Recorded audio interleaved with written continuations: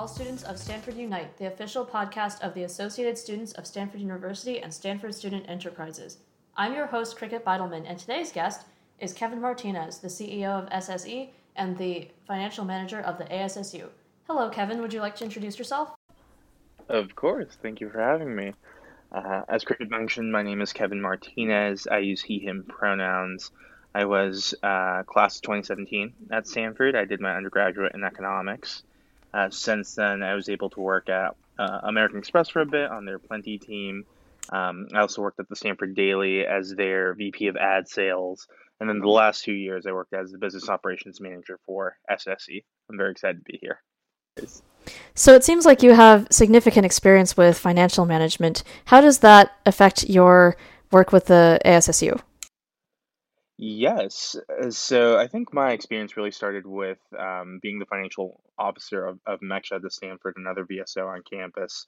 And so what that experience does for me is at the top of mind, I always have the needs of the student groups that we're working with. When it comes to funding transactions, I know that a grant doesn't just mean general programming for an organization. It really means engagement and allowing for a vibrant student community to thrive on campus. And so, with every decision that we make here at the ASSU, especially within my purview, I want to make sure that we are listening to student voices. We are amplifying what it is they're trying to do with their work because it's very important work that leads to activism, that leads to actual change here in the university. And it's very exciting to see that. Stanford Student Enterprises is the way that we generate the money that helps the ASSU do our work. Can you explain Stanford Student Enterprises a little bit more for people who aren't aware? Of course. Stanford Student Enterprises really is the financial arm of the ASSU. So over the last 25 years, wow, or so, we've been rather, in charge of making sure that the business operations that we provide offer students an opportunity for integrated learning. That is, through running a business that they themselves manage in every capacity, they are to learn business skills, entrepreneurial skills, financial management skills, and at the same time offer services to the Stanford community that improve student life on campus. So we have Student Store, we have Cardinal Ventures, a startup accelerator. We have Cardinal Labs, our newest enterprise, which focuses on web app development. We have Stanford Consulting, a consulting group, and then finally Capital Group, which is the group in charge of managing all the transactions that VSOs put on campus. At the end of the day, SSE is a service in many respects to the student community, and we make sure that as best we can, we're attentive to the needs of the student body. If you as a student have an idea for a business that you want to stress test, we are the place where you can have a safety net to do so, as long as we're making sure that it's something that the student body wants and is looking for. We're the place for that. So where do all the ideas for the projects and products, especially the ones in the student store, come from then? Yeah, that's a good question. So it's one part the ingenuity of our student staff team, especially when it comes to the student store, and it's another part a collaboration between full-time staff, people who usually go through my role, as well as other students outside of the organization. So as best we can in our talent acquisition, we make sure to identify folks who are attuned to both their entrepreneurial spirit, if you will. We are at Stanford, of course, but also their creative side. And so, speaking to the student store team, we have a design manager who, Milan, in this case, she is tasked with just creating different ideas for the products in the student store. Now, in order to get student feedback on that, we send surveys, have mock-ups, we do design competitions to make sure that it's not an idea that is siloed, but rather has as much community involvement and buy-in as possible. And then we put it out as a reflection of the student body. At the end of the day, the student store is not the Stanford bookstore, for instance. We don't just want to have classic gear there. We want to make sure that the shirts, the bookmarks, really everything that you see in the store is a reflection of the artistic creativity on campus, of jokes that only the student body would get, things like that. And we try to translate that to the rest of our enterprises as well. So then how has SSE been affected by COVID? Oof, that is the big question. So SSC thrives from in-person operations. We are five different student-run enterprises, and then of course the central team that tries to manage everything. And so it's fantastic to be able to be in person in our office setting. We're super collaborative, and we try as best we can to include as many voices in the room when we're acquiring feedback. So this transition to COVID, a remote operation, I think has really put the damper on that. What we're trying to do and what we've seen successes with are just trying to replicate how these in-person water cooler chats is what I call them happen. So what I mean by that is in the office, people tend to congregate around the water cooler, around the fridge, around the snack pantry. How can we do that in person? We've had to structure our meetings in smaller settings, that is, smaller groups of people to allow for that casual conversation to come about again, while also, offering incentives like having an e-lunch, doing DoorDash gift cards, sending care packages. COVID has really changed our world, I think, in many ways. One thing that I'm excited to see is that um, where before we would be faced with roadblocks about remote working, flexible hours, virtual communication through Zoom or phone call or what have you, now I think people are approaching these tools with more grace and approaching problems with more creativity. And so it's exciting to see that energy both on the full-time staff side as well as the student side. I think it's what's beautiful about this moment is the advocacy that is coming as well. When we talk about accessibility, when we talk about intersectionality, now is the time to put our money where our mouths are, and that's what we've been seeing at SSC. It's been a slow churn of trying to recover from the impact of really severing these social ties that we relied on more than I would say I thought. Um, and then from that, trying to build, I think, a better, more empathetic way of working together. What do you foresee happening with SSE this year in particular? Yes, so I can speak to the short term, and then the longer term is a bit fuzzier, but of course, we're trying to build a couple of contingency plans. So, as the university announced that fall quarter would go on without any undergraduate students, it's looking like our offices at Old Union, those won't be open or as open as we had hoped. And so, for the most part, all of our enterprises will transition to remote operations. What that means, for example, is that Cardinal Ventures, which is they put on a 10-week program with Stanford led teams, led founders. This program will be completely online. It will culminate in a virtual demo day where these companies will pitch to investors in the Silicon Valley and to other Stanford community members. That's perhaps the largest event-based endeavor that we're piloting online. Um, the rest of our other enterprises, most of their work lends itself fairly well to being in an online setting. Capital Group, where students would come into our offices to discuss any problems that they have with our financial system. Now we have a virtual office hour model.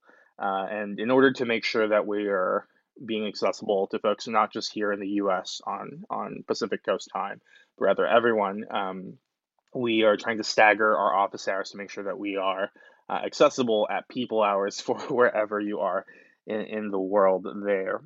Perhaps the biggest challenge for me right now has been trying to figure out how to pivot the student store. We do have a website, and so fortunately, we can still have online operations, and our student manager team has been fantastically flexible when it comes to that. It's just a matter of making sure that we're able to, reach our inventory on campus, and as Santa Clara County continues their shelter in place, how can we do that? How can we still engage with folks who are interested in the art that comes out of the student store? That's something that is still a bit of an unknown.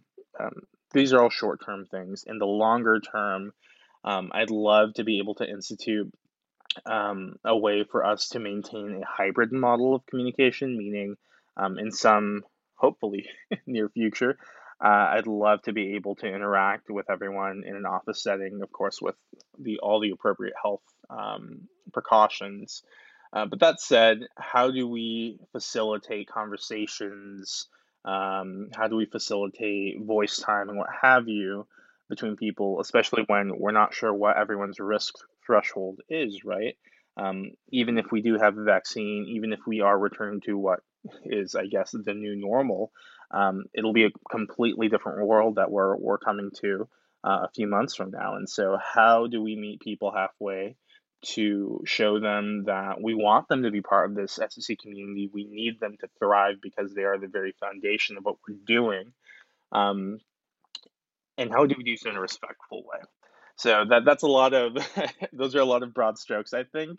But to answer your question, Cricket, I think that's what I'm trying to get at in the longer term is that the communication aspect. How do we maintain this really beautiful culture that especially our previous CEO, Lomo Phillips, worked so hard to build? That's a really good question. And earlier in your response, you mentioned student generated art. I think one of the arts that I've experienced on campus is less of the tangible stuff, but more of the community that we've created. And I'm Mm-hmm. wondering how that is being affected, in your experience, by the fact that everything has to be online now. Mm-hmm. I think that's something that I alluded to, but speaking more directly, something that I've experienced is well, let me backtrack. I like to consider myself an extroverted introvert, which I know everyone says, but I mean it. I'm the kind of person who loves to connect with people, get to know them. I love hearing stories and telling stories, but I also need to recharge right after that. And so in this Zoom environment where suddenly we're available 24/7, it has taken its toll on me personally. And I know that has to a good amount of our community members. I mean, I hear it every day. It's that Zoom fatigue. It's that low battery that everyone alludes to. And so I think that has been one of the biggest changes is that suddenly being able to engage with other people, interact with other people, because it happens through a screen, because it happens through a phone call, it's a bit more exhausting. We're not used to this kind of environment, you know. We're used to if you know someone well enough, if you're good friends, if you need a hug, you can do that. And now suddenly that's gone.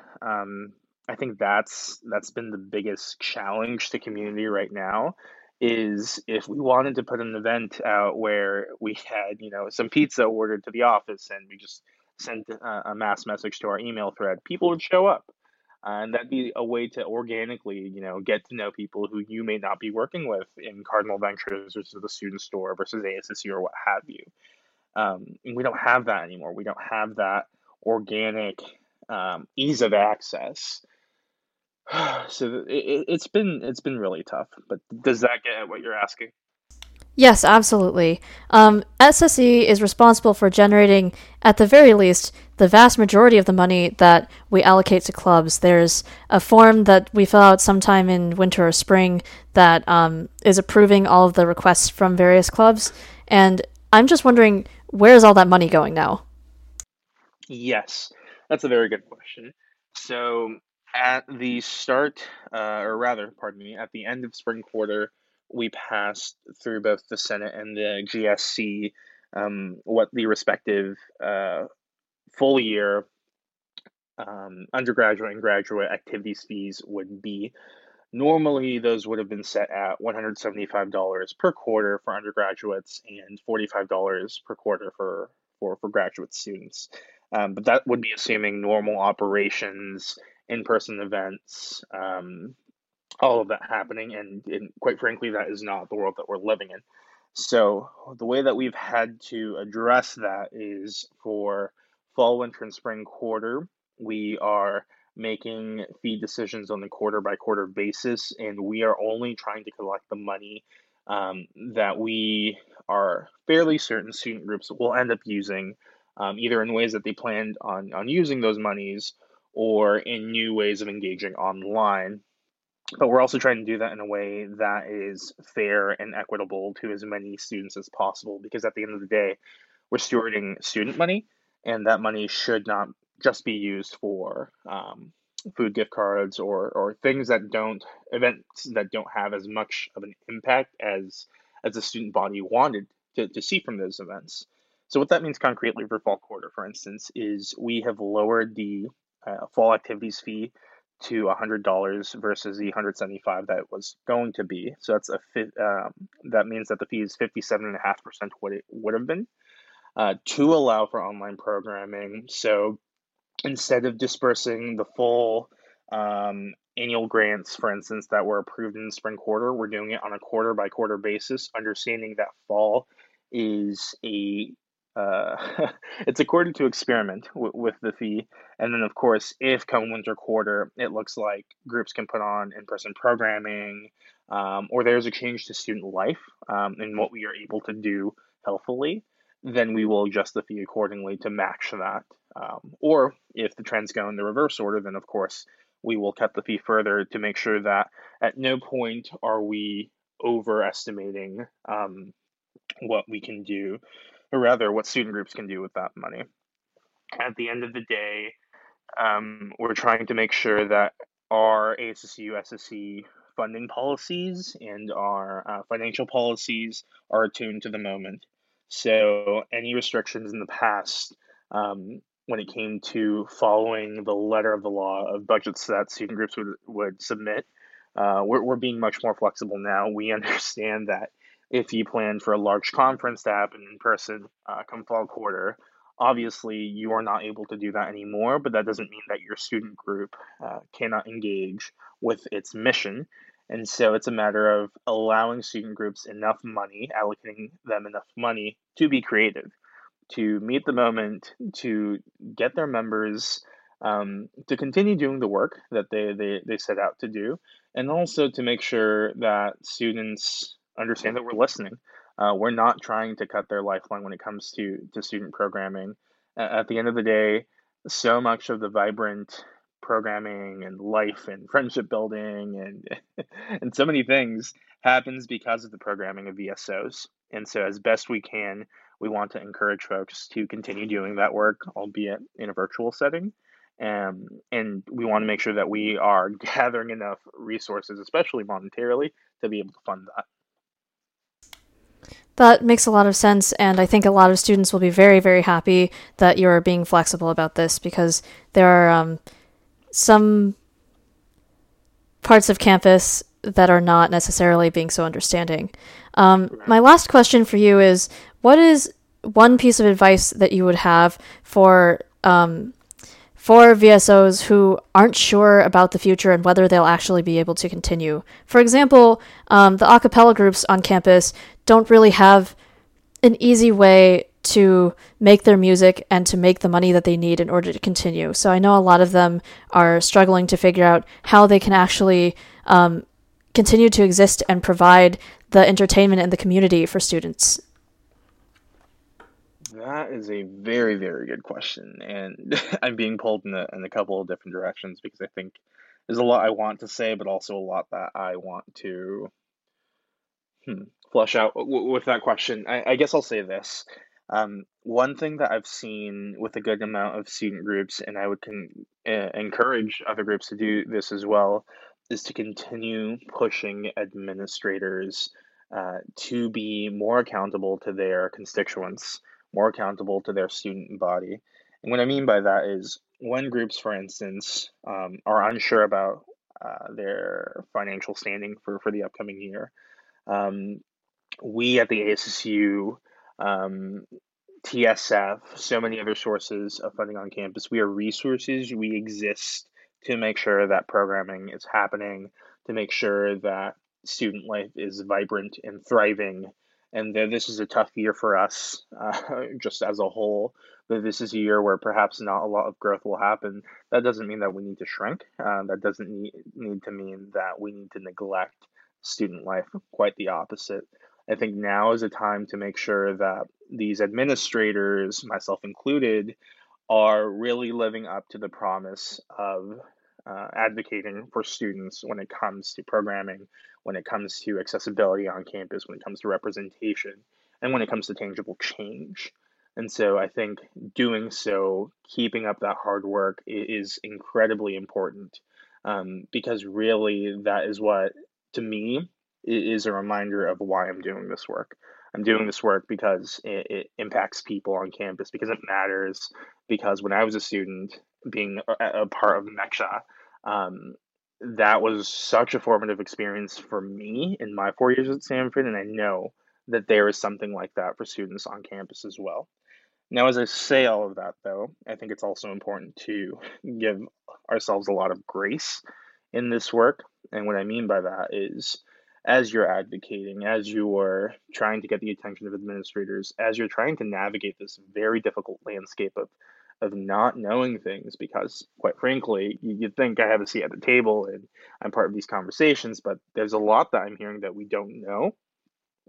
I think it's also important to sit down with yourself, with your team members, with family, friends, loved ones, really, and ground yourselves in the fact that this is a very, very tough moment that I would really say, at least personally, I have not experienced something like this.